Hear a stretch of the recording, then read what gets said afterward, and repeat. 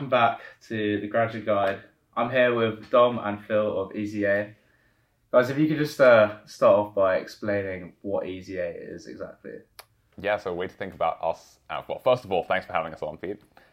Second of all, EasyA is basically Duolingo, but for emerging tech. So blockchain is like the big focus that we have, Web3, and it allows people just via the app to learn about anything that they want to learn about in that space, just very easily at the push of a couple of buttons. Yeah, and let's take it back to pre-anything EasyA. You're both brothers, and you're both going down different routes. And then, when was it you realised that the problem that EasyA is trying to solve needed solving? Well, we've been on I'd say a journey with EasyA. So when we initially launched it, we moved back from New York in end of 2019. And this was around mid-2020 when we really launched it. And it was initially a knowledge marketplace. So essentially a way that people could learn about different topics from people who were just a couple of steps ahead of them. So sort of like peer-to-peer mentorship, really focused around STEM. So like math, science, computer science. And it eventually blossomed into this thing where we had so many people who were asking questions. It very quickly became clear that it was becoming difficult to scale. Like people absolutely loved it. They raved about it. We needed to find a way to reach beyond just the tens of thousands of users that we had to grow into the hundreds of thousands and eventually millions. So that was where we eventually blossomed into being this more content-based side. So leaning into more of the Duolingo side in a similar way to how like you could have a language tutor, right? And so EasyA was very much more like that in terms of helping for STEM subjects. But then we're like, okay, what if we actually took a leaf out of Duolingo's book and instead of being like a language tutor one-on-one with a real human, what if you could actually do it in a more scalable way, which is like actually having that content there. And that's what became EasyA today. So you say it's aimed at people in the STEM area, and obviously one thing that your company's progressed into is these hackathons, something that I helped you guys out with one of them. It was a very crazy and eye-opening experience with some very talented developers there. Why did you think that, that was the next step to, it's kind of Web3, Bitcoin, hackathon, which are all words that I don't know that well, and nor probably does the audience. So if you could explain exactly like what the purposes behind the events and what people would get out of it coming to them. Yeah, definitely. So obviously, the EasyA community lives in the EasyA app, in which we have a community of over 750,000 developers all across the world, mostly in the US and in the UK. But a big part of what we want to do as well is get those developers actually building out long-lasting projects in different Web3 and blockchain ecosystems. So when we look at the recent hackathon that we worked together on, the Stacks hackathon, which was a Bitcoin hackathon at the heart of London, we really set out to encourage people to come in person and actually build out their ideas over the course of a weekend. So we give people 2 days basically to work on an idea that they've built using the knowledge that they've acquired through our app. And so that's a really great opportunity for people to build an idea, seek funding as well. We have VCs often at these events. We have different people from the ecosystem there as well to provide grants for them to continue to take their ideas to the next level. So the IRL events are a really great way for people to pitch their ideas, start building their ideas, and actually use it as a springboard of which they can actually take their projects long term. Yeah, one interesting thing I noticed when I was there is that there were people that were attending that actually knew like nothing about what they were coming to, and it was like a really good education tool as well for Web3. So for people that didn't attend the event, how would you try and explain and break down Web3 into something maybe digestible for your average person? I think maybe the easiest way to explain what a hackathon actually is basically it's basically a 2-day event. I think the word hackathon is maybe a little bit scary for people. It's like, you said this earlier when we were preparing. It was like, you're actually hacking into something, right? People aren't hacking into anything, and they're just building a project. So it's hacking in the sense of just putting something together very, very quickly. Yeah. It doesn't even necessarily have to be totally coding related. So it's not like people like wearing these hoodies, sitting in a dark room for 2 days, like hacking into government systems. It's people putting together their ideas into a cool project, and they're also like hacking together presentations.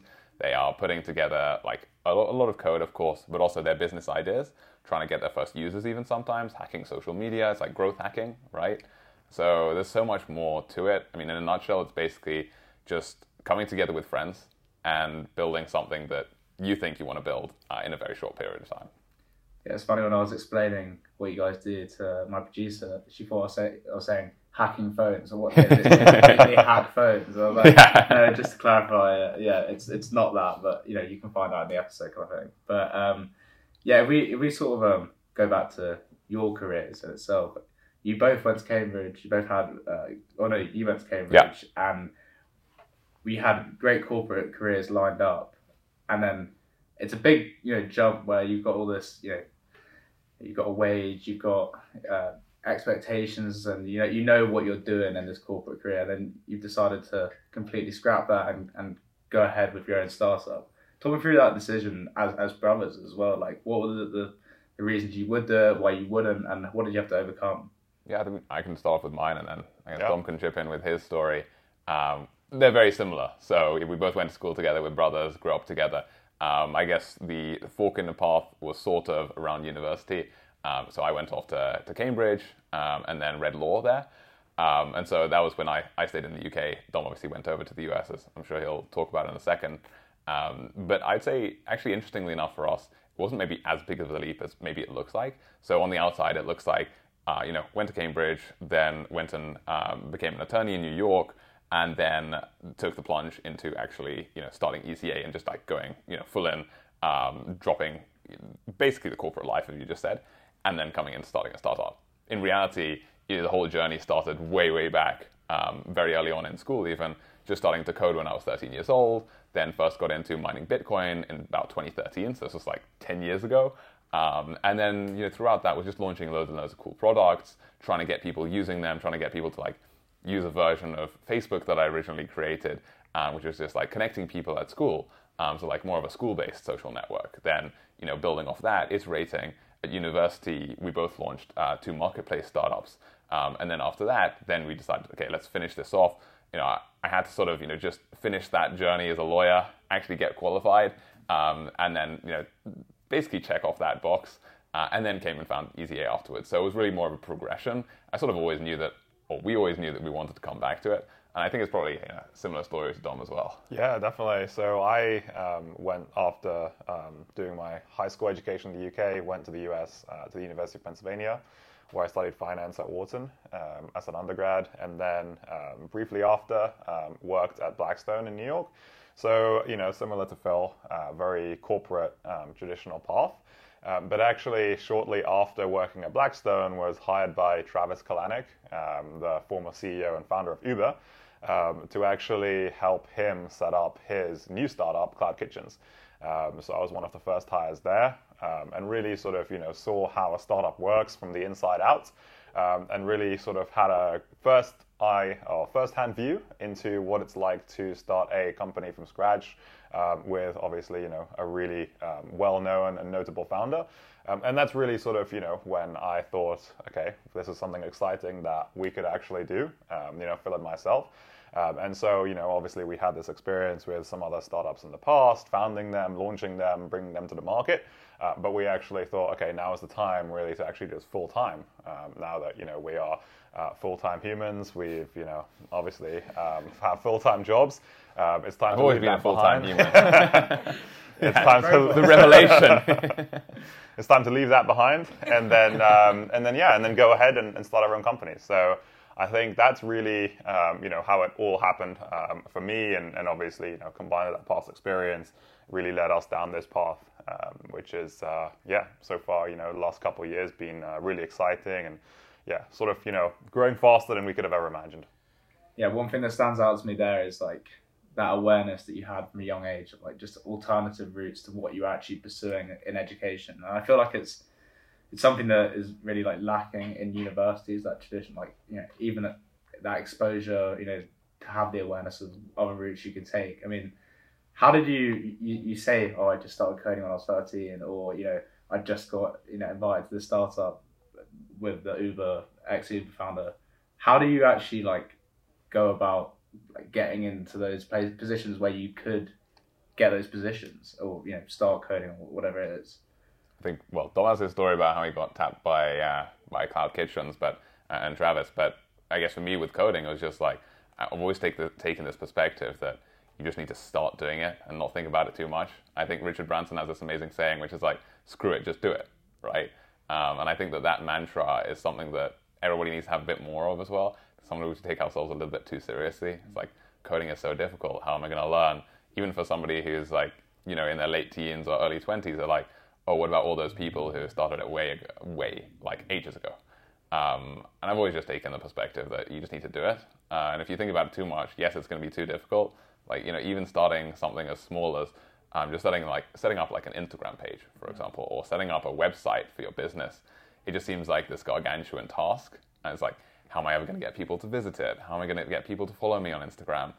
All of this stuff, it just seems so overwhelming. Whereas in reality, you just need to set something up, and who knows what will happen. Like, chances are that it probably might fail, but you'll have learned so much. And the next time, there's always next time, right? And so we're just catching up actually with another team that came out of EasyA that raised from A16Z, and they're now building out their project.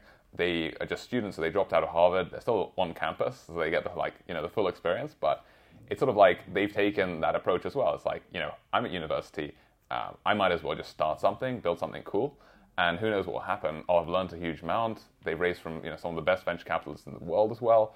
And who knows? They could build it into the next Facebook or the next Google, and they will be like none the poorer for having actually tried. And yeah, I mean, Don probably has this story about Travis. Yeah, I mean, not as interesting, I guess, as you may think. But basically, I was, working one day, and I got a LinkedIn message from one of Travis's team, who basically, were helping him set this whole new team up for Cloud Kitchens. And they were inviting me to this event where he was basically going from city to city to kind of find people to join him on this quest. So I decided to go on a Friday evening to one of the events downtown New York, and met Travis, listened to his vision, was really inspired, and we kind of just took things from there. So it was a LinkedIn message, I guess, that resulted in that. So make sure your LinkedIn profile is really good. Phil, you mentioned Richard Branson there, and I think one thing that I always think with him, which is interesting, is he kind of pioneered in a way, like having your company associated with the person itself, like being the face of the brand. And I think with your content, you are very much the face of the brand as well. You don't hide behind a screen, like you're front and center of the Instagram videos and everything like that. Why do you think that's an important thing to be doing it for like companies in general nowadays, but certainly yours as well? That's a great question. It's one I think about a lot, actually. I think that what we've seen people move towards is, first of all, just in terms of growth, right? I think this is really just a progression that's happened maybe over the past few decades. Today, in order to build a company or a business, you need to have a very, very strong social media presence. And so my perspective on it is essentially, you have these Instagram, these TikTok pages, these Facebook pages. I mean, maybe people don't really use Facebook too much anymore, but all these different pages, right, or accounts. And if you want to grow on those accounts in order to grow your business as well, you cannot be just like a plain old brand posting up like company updates or, this new thing just launched. People don't have any affinity to that and they won't follow you, right? So I think it's very, very hard to build a following if you don't have a personal brand behind it as well. So you talk about Richard Branson, they've done it really well. I mean, looking more recently as well, you've got the whole Kardashian lineage who have built these whole lines of businesses around their brands, like, Kylie's Lips, that sort of thing. Even if you're not building cosmetics, people just want to follow or see the story behind what's being created. And I think maybe one of the companies that's been able to steer through all of this and through all these different decades is actually Apple, right? And so there was obviously a big visionary, Steve Jobs, but they've still managed to keep a story, right? And so a story behind not just the founder, but also behind why you should buy, for example, the latest iPhone or the Mac. And so it's classic, like, in a similar way to Nike as well. Even if they don't necessarily focus on the founder, or if you're, for anybody who's listening and doesn't necessarily want to be the face of the brand, at least having a story behind why it was created. Like the Mac, you use it because you want to improve yourself, right? You want to gain access to becoming, a better musician or a better artist or a better designer, and the Mac enables you to do that. And so sort of projecting that vision, I think it's very easy to do that, or much easier to do it with a personal brand and as the face behind it, which is very difficult to do it if you're just like a logo that people see. Do you think it matters which one comes first, the personal brand or the actual product? Because, you see it happening both ways, right? People make a personal brand, people like become attached to that person, and then anything that they set up already has that like interest or, with you guys, with your experience in coding and whatever, like it seemed like the product was there already, so it was just a matter of then going up to build a personal brand. Like, so yeah, do you think it's important personally? Yeah, I think it definitely helps to have the personal brand before you launch the product, because like Phil was saying, people resonate with a person much more than a brand. And so I think, a lot of times you'll see influencers who first build up their own personal image and then they launch products based off that. So yeah, whether it's, in the fitness space or in the education space, it's really important, I think, across all spheres to have the personal brand. And then obviously once you build up that community, they start to trust you. And then you also obviously have a good distribution channel for getting that product into people's hands, which is really important because, yeah, if you just have a great product and no one knows about it, there's not much point in that.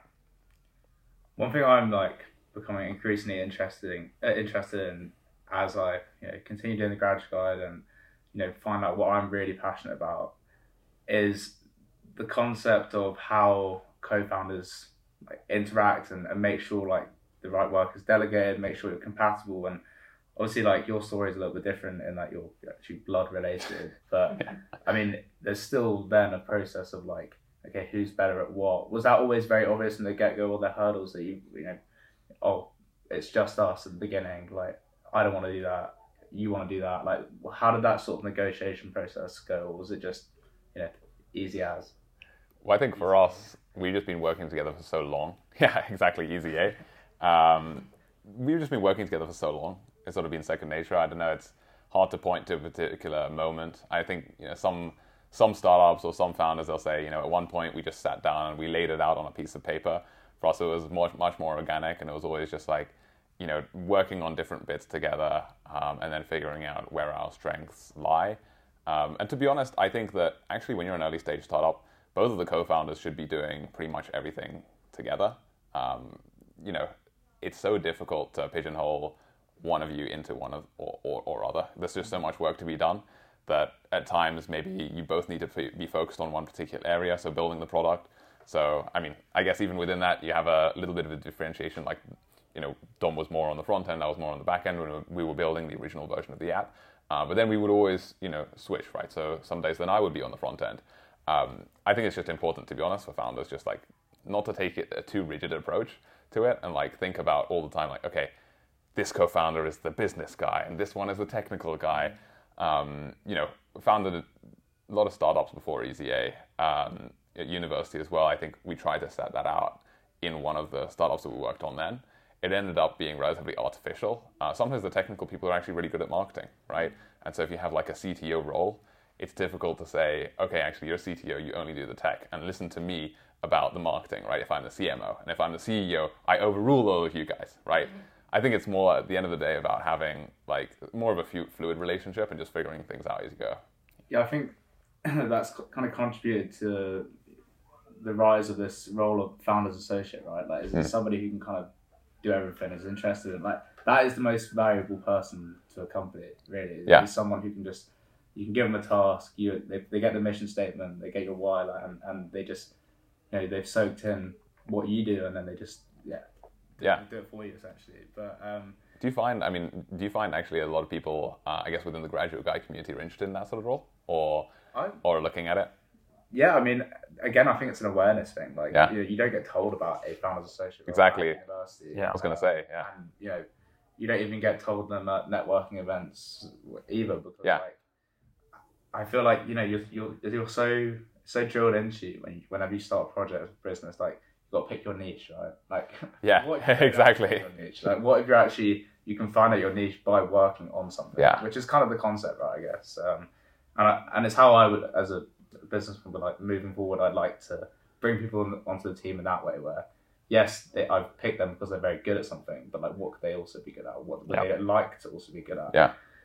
One thing I found interesting, what you said there, and maybe it sounds like a bit of an obvious or simple question, but you said that there's always so much work to do, right? and I find that an interesting concept when it's you're creating the work for yourself. So nobody's setting you these tasks. No one's saying you've got to meet this deadline, whatever. And when you were first starting this project, there's no accountability from other companies being they don't care if you don't do it. Like, they don't care if you don't post that day or whatever. So when you say there's so much work to do, like, how are you actually setting yourself that work? Like, what does that process look like?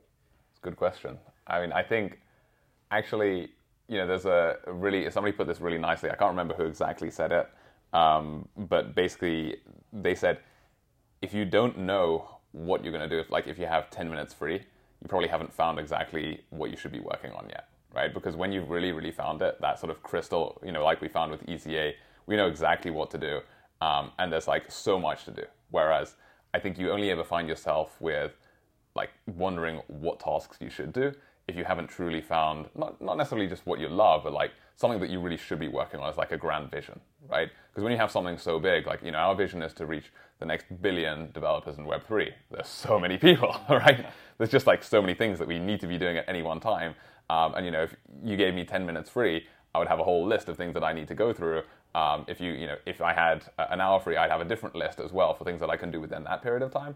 I just think that there's, it's not necessarily like, calculating exactly, that there are these tasks that I need to do in the week and doing them. Things will come up along the way. It's very, very different, as you said, like to being in a corporate where it's like, for example, when I was at the law firm, it's like, okay, you need to do this, you have these clients you need to meet, then you have this set of tasks, and when it's done, and you can sort of go home. Because the task is so gargantuan, right? You just need to be doing everything all the time. I mean, probably same with you, right? Yeah, no, I agree, yeah.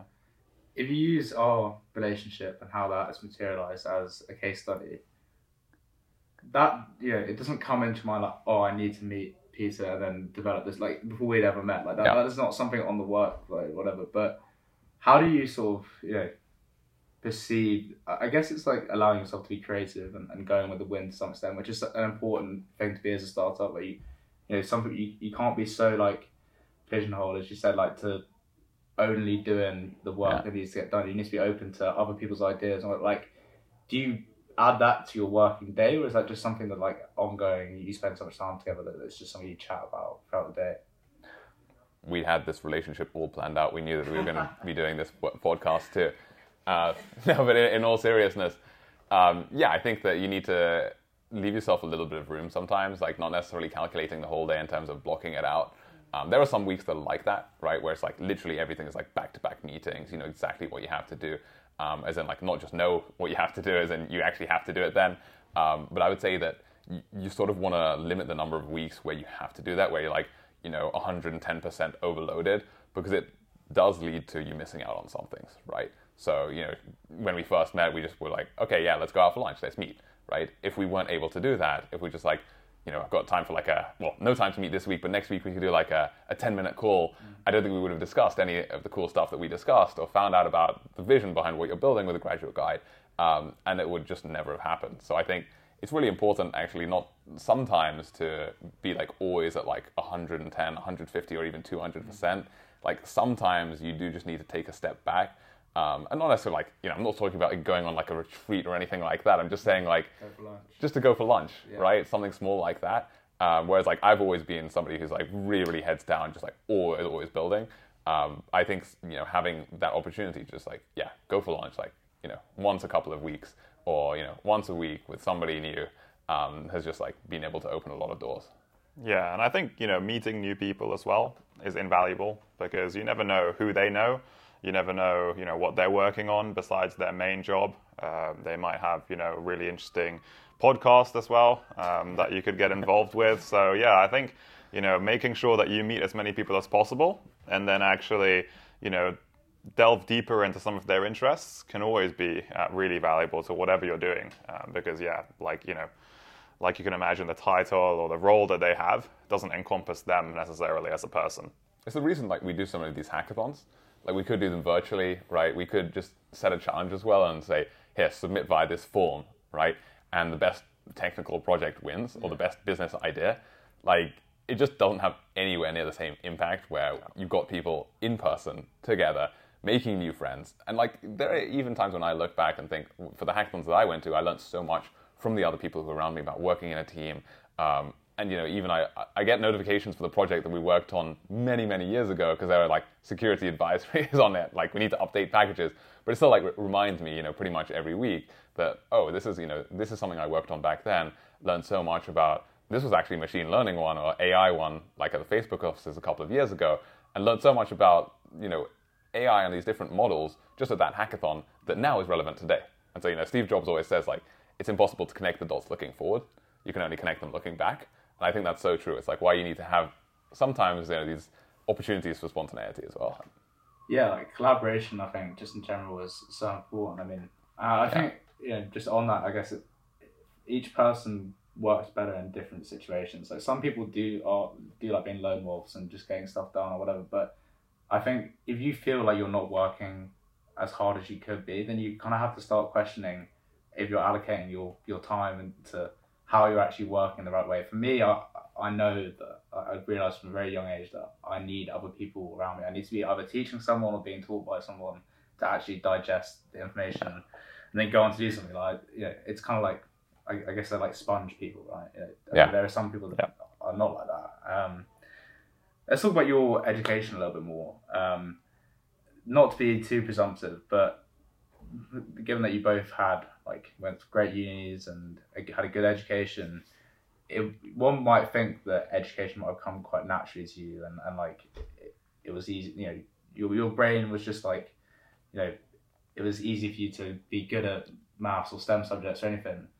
Is that true? Like, what was your experience of Cambridge, for example, actually like? Like, did you find it overwhelming? Because people talk about Oxford being like, very intense, and some people, you live and die by that sword, right? Like, it makes you or breaks you. So, what was your experience at university? Yeah, I mean, definitely very different to Dom's. US college experience is very different. UK, yeah, I'd say at Cambridge. I was just up again on Monday evening, and we were chatting with a couple of the current undergrads, because we still do a lot with my old college, Pembroke. Chatting with the master as well about the differences that he sees with students. And I think, yeah, I would say the best way to describe it is what somebody told me in my first year, which is that it's really hard, but it's manageable, right? And I think that dichotomy is so important. A lot of people think, oh, it's really, really hard, I'm going to fail, or I'm not going to be able to get through it, but it genuinely is manageable. And I think that applies to so many different tasks in life. Like, no matter how hard it is, most of the things, like very, very few of them are actually going to break you. Very few of them are actually unmanageable. And, again, there's that saying, like, the mind will break 100 times before the body does. I mean, I'm not saying that, like, studying is that hard, but it's like, that sort of concept, right? It's like, it's really, really manageable. And I think, to be honest, like, yeah, obviously, I won those scholarships at Cambridge, came top of my year as well. But it was really just like, just having that idea that it's manageable, you work hard, and you can also have a lot of fun along the way. Like, but in the US, they focus a lot less on the academics, or not necessarily less on the academics, but just more on the other sides of life as well. Like, yeah, I think the US university experience is much more well-rounded compared to the UK. I think, there's a focus on academics, obviously, but at the same time, there's, also a focus on meeting other people, networking, thinking about, pursuing your passions, whatever those may be. So I think that's one of the reasons why I chose to go to university in the US. And I think there's also a big focus on careers afterwards, both in terms of jobs, but also in terms of startups. I think there's a very big startup culture in the US, which is really cool for a lot of young people who are looking to start their own companies as well. So yeah, I think, in my perspective, I think the US was a really great place to study. Though I've not studied in the US myself, I completely agree that, in the UK, it's just not really good enough right now. The idea that you go from school where it's all very regimented, you have a structure, to literally nothing when you go to university. It's like, professors don't care if you submit your work, and they don't really, other than like offering, some career coaching for like your CV or whatever. Brochure. Yeah, basically everything's left up to you as a student. So, yeah, I think you got to work with what you've got, right? I mean, and my big advice to anyone listening who is a student is, get online and start. For example, if you were interested in anything to do with coding, whatever, like, try and find things like EasyA, try and attend the hackathons. Like, you have to be proactive with doing that, or you'll just get left behind. Like, and that's the sad truth of it. I mean, a lot of the founders that I have had on this podcast, they all have a different relationship with how they see the benefits of starting something from a young age. Like you guys did start things from a young age. You know, for example, really interesting, Tom just saw it as nothing more than just a head start that he needed. Like he was always someone that had extra time in like exams, whatever, and he saw the fact that he started his company when he was 16 as just like having that equivalent of extra time in exams. In a business sense, you can try and fail, and you know, nobody really has any high expectations of you at a young age. So yeah, what's your relationship, and how do you look back on starting at such a young age?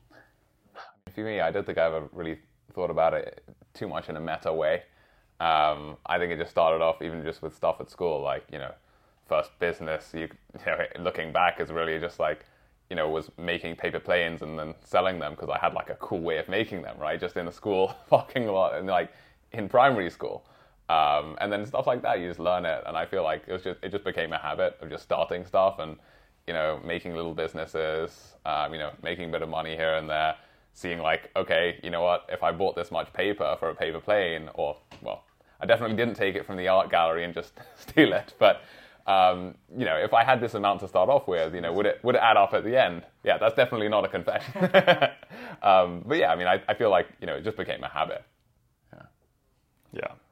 Yeah, and, well, Dom, for you, I guess, I want to hear a little bit more and dive into what you were talking about in the US there, that startup culture. If we talk about the failings of the UK, what is it you think that the UK can learn from the US? Yeah, I think, well, number one, it's just the structure and the ability to take time off at university. So I think in the UK, traditionally, it's quite hard to, you know, take a year or two out. Definitely, I know, you know, at Cambridge, when Phil was there, it was, you know, basically impossible to take a year out or even take a leave of absence unless for a serious medical reason. So I think, you know, the US does a great job of allowing you to do that, which then in turn allows you as a student to really think about, you know, what you want to do business-wise. You can literally take a year out and then come back after a year or two, just put your studies on hold without too many, you know, ramifications. Obviously, your friends might be gone in the meantime and have graduated. But other than that, you can come back and just, you know, click play and resume where you left off. So I think that's something that could really benefit students in the UK. So it's not such a drastic decision to drop out, so to speak, because you know you can always come back. It's not like you drop out and then you have to say bye to university forever, which I think is the case for a lot of students in the UK. And then I think, you know, just encouraging people to think about doing other things than, you know, go into banking, consulting, law, or, you know, potentially becoming a doctor as well. I think, you know, letting people know that there are these other opportunities, inviting speakers. I think that's what the US does really well, is inviting alums back to the universities, people who have been successful in different fields, not just pure career days, but actually letting entrepreneurs and maybe young ones too come back and share their experiences on their paths, because ultimately students at university really just kind of tend to gravitate towards what other people are doing. And if they see these role models who have been successful in the fields of entrepreneurship, startups, etc., that's really where they're going to also consider giving their attention to. So I think the UK can really do a bigger job of making those founder success stories much more well known. And in the meantime, we're doing it. we together, right? Well, yeah, I mean, I think one thing that's interesting you said there is like, you know, people coming back to speak at their university, and it's something I've been thinking about a lot recently. Where if you can teach someone something, right, chances are you know it pretty well at that point. Yeah. Or it's a really good process of learning by actually teaching, and that's actually exactly what you know you're doing on a daily basis of EasyA. It's like making these Instagram videos, making these you know little pockets of knowledge, and even though that's actually work for you and you're doing it for other people, like, is that really helping you develop yourself as, you know, even a developer? Yeah, definitely. I'd say, you know, when I make a video, for example, about a study hack or a productivity hack or a tip, right? I feel like obviously I already know the tip, but it's the way of teaching it, right? A way to distill it into something that people will actually teach. I think that there are too many professors who know their topic really well and they think they're able to teach it, but half of the lecture hall is asleep, sometimes more than half of the lecture hall is asleep, because they're not even turning up, right?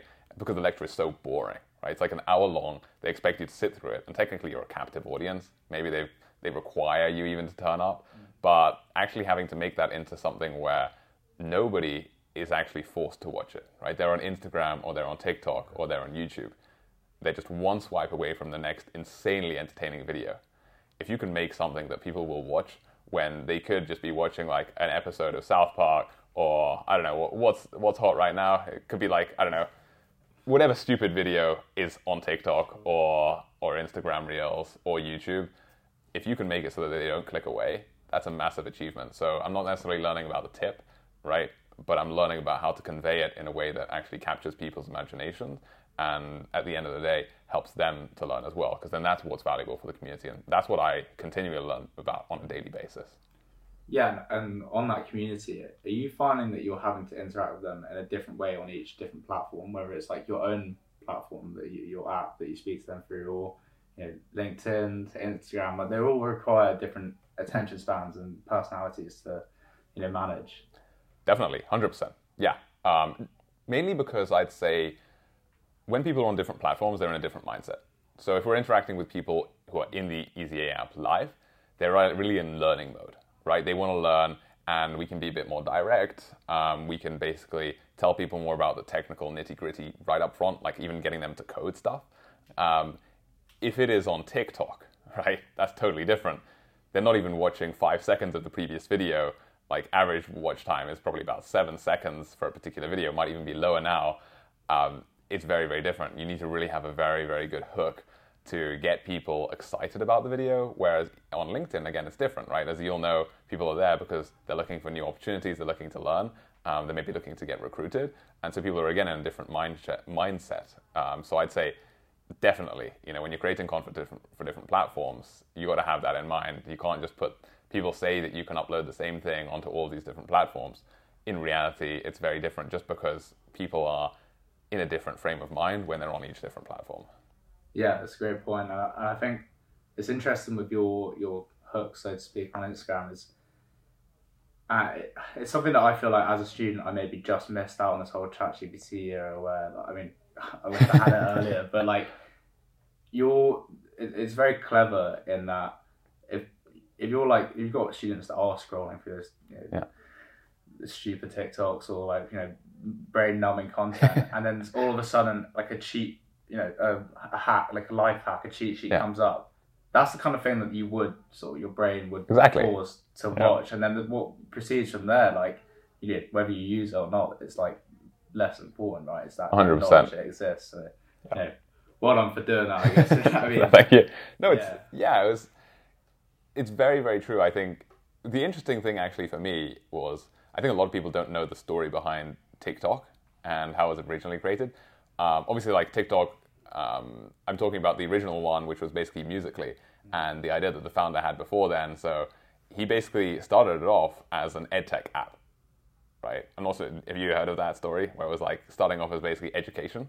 I didn't. So it started off as essentially an educational app where people would upload videos and learn actual content of them.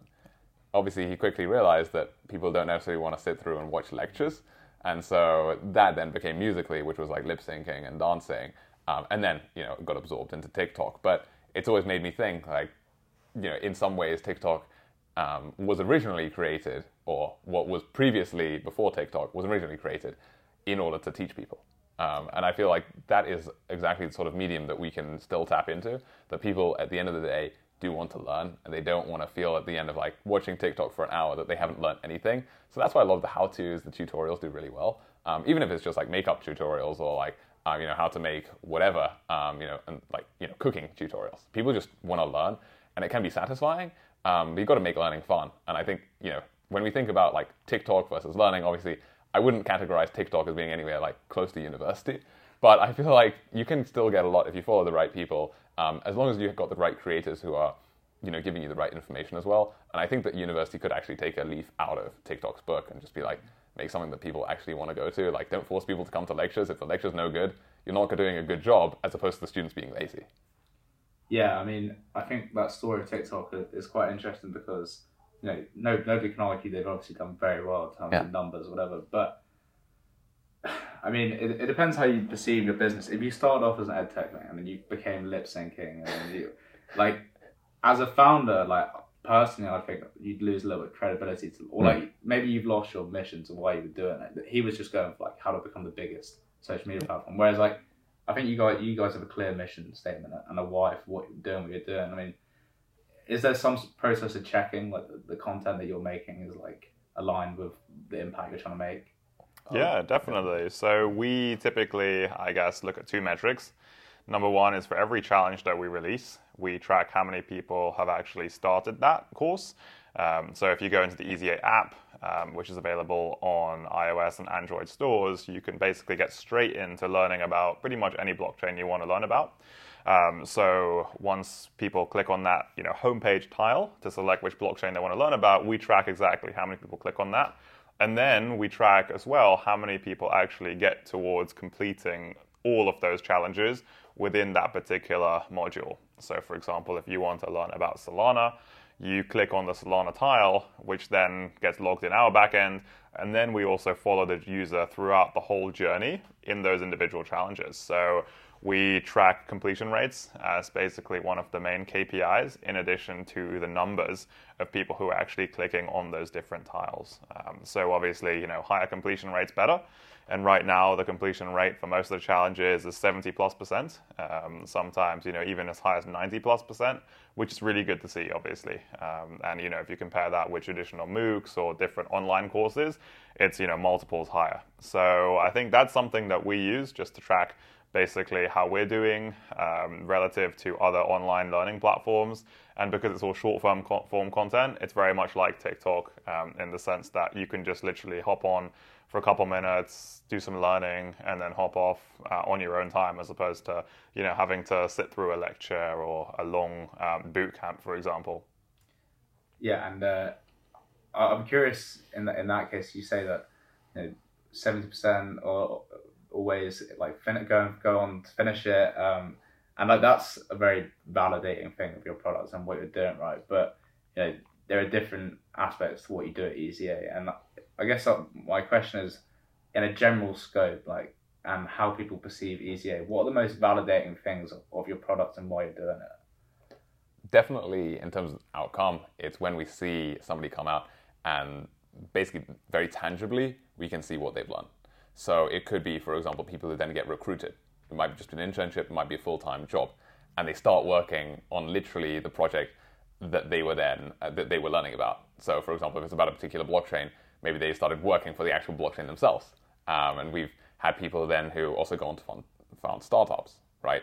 So it's like they've come, they've learned about all the opportunities available, and then they started like a fintech, for example, a fintech startup. Or they've started a Web3 startup, or they've started something that brings together Web3 and AI. That's the most validating thing for us. Like, we can talk as much as we want about the numbers, and at the end of the day also like the completion rates. What's really, really tangible for us is all of the fact that all of that, it really does add up into something extremely meaningful, and just shows that we're on our way to achieving that vision of getting those billion people actually learning about tech. Because still, like, we're obviously still just scratching the surface, and even in the world, like, we're just scratching the surface in terms of people who actually really understand technology. Like, most people, just about know how to send like an Instagram message or a DM or an email. But as soon as you start getting into anything relatively technical, we can just see that there's so much room to grow. Do you think everything technical is good for society? I mean, it's a bit of an existential question, but like, obviously you're very heavily involved. But I guess one of the things that you're also educating people on is how to use it in the right way, and not letting it like become over-consuming or like take away from other learnings that are still important outside of tech. Like, I mean, what do you think about it in general? Yeah, I think, obviously technology as a concept is really important, but I think people don't always need to know why things happen behind the surface.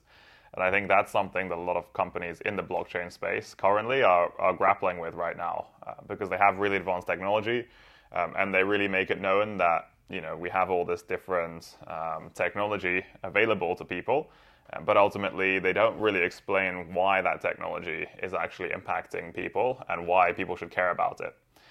So I think, what Apple does really well, and what a lot of successful Web2 companies do really well, in today's day and age, or just companies in general, is make their product really simple to use. You don't have to know why the iPhone takes such good photos. You just know, okay, it has a great camera, and that's all that the end user really cares about. And you don't need to know, how does AirDrop work? You just know that you can send photos to someone else. So I think, technology is obviously important, and it really has tangible impacts on everyday lives. But it's not that people need to actually know how that technology works per se. Obviously, in blockchain and Web3, we're educating people on that because it's still so nascent and people still need to build those use cases. But our goal is really to teach people so they can build things that are then easy to use. It's not, we're just teaching people these things because it's cool for them to know. It's so that they can actually go on to found companies. They can go on to actually build long-lasting projects in different ecosystems. You mentioned that goal there. Because the career space and even the tech space, there are such big problems within it, and there's so many problems that could be solved. There is a temptation, I imagine, that you've done what you've done already, just in 2 years so well that you're like, oh, we could probably do the recruitment bit better than everyone else as well. Like, we could probably do this, but then I mentioned earlier, like, you'd have to pick your niche. But I think in a business sense, and not scaling too quickly or losing why you're doing it, that's important. So I mean, I get, what's the sort of 5 year, if there is one, 5 year plan of EasyA? You say in numbers terms it's that 1 billion people consuming it, but do you think it stays as just purely sort of educational and enabling, or is it actually the whole shebang? Yeah, we're definitely focused on the education part. There's just so much still to do, and we're just laser focused on doing this one thing extremely well. It's how we've been able to become the best at it, as opposed to anybody else. And we've just got this full funnel all the way, thinking about the whole user journey. And I think that from the startups we've seen succeed as well, it's where actually people become laser focused on one particular thing, and it means that literally nobody else can even come close because they're focusing on one single thing. So obviously there's a ton to do, but as they say, it's about the things that you say no to as opposed to the things that you say yes to, that really make a difference. You can't say yes to everything. It's 90% saying no, and the couple of percent of ideas that you really should do are the ones that you should just be laser focused on. And to wrap up the episode, there's a question that I ask all my guests. When you first, graduated from your respective universities and started EasyA, you would have a certain idea of what success would look like to you in a career sense. What is it now? What is your definition of success? Take maybe EasyA out of it, but just in general for yourself, what does a successful career look like to you? I'll ask Phil first. Me first. Okay, pressure. Yeah, I would say, to be honest, it's changed a little bit over the years, as you rightly alluded to, right? When you graduate university, you might think it's one version of success. When you flash forward to today, it's another version. When you're studying at school, I remember GCSEs were the definition of success, right? Or A levels. It's if I get these GCSEs, if I get these A levels, my life is, I've completed life, right? And then you get to university, it's if I complete these exams, if I get a first, if I come first, I've completed life, right? I think, for now, what I've really realized is that it's about working on something that, as you said, isn't just about numbers, it's about the real tangible impact. And, we're lucky that we found this just amazing niche in a way where we're able to be making such a big impact on people's lives, and actually to be able to see that and meet those people in real life, right? Previously, when we've been working on other startups, it's you see impact, but number one, sometimes you don't get to meet the people in person. That's why we have these hackathons. Number two as well, there isn't necessarily a clear progression, right? You mentioned social media. With social media, you have huge numbers, but it's can you say that there's a net positive, right? And I think that we're just in this amazing niche where it's very, very clear that it is a net positive, right? It's we were chatting with another founder the other day. It's he was talking about AI and ChatGPT. Is it a net positive? But, for social media, it's with TikTok, are we actually better off having TikTok and having this entertainment, or would we be better off without it? And I think it's actually quite hard to tell. Whereas with EasyA, my definition of success is really just, are we having an impact? Are we changing things? And are we actually a net positive in the world? Are we going to leave it at the end of, not just beyond 10 years, but at the end of our lifetimes? are we going to leave the world in a better place to how we originally started? And for me, like, when I wake up every day and I see what we're doing, it's very, very clear that that's the case, and we're on the journey to just increasing that impact even more. Yeah, I think, building on that, really, it's about being remembered. So I think, if people can really point to, someone and say, okay, that person was, the best scientist, they found the cure for AIDS, for example, then obviously that person is hugely successful. If someone is, the best surfer in the world, then, that person's obviously successful. So I think, if you can be remembered in a certain field for doing something, then you are by definition successful, because it means you've achieved the goal that you set out to do. Because you don't become the best at anything without a tremendous amount of work behind it. So I think for us, it's about being remembered, or even being known, rather, if you're still alive, as the people who brought people into Web3. And so, just as Tim Berners-Lee created the internet, brought everyone into the Web 1 or Web 2 space, we want to be the people who have been known to bring everyone into the Web 3 space and into blockchain as a sort of, creating that gateway and that on-ramp. So I think, really, success boils down to being known for something and actually being remembered for doing one particular thing. Love it. Thanks so much, guys. Thanks so much. Thank you very much, Peter. Peter.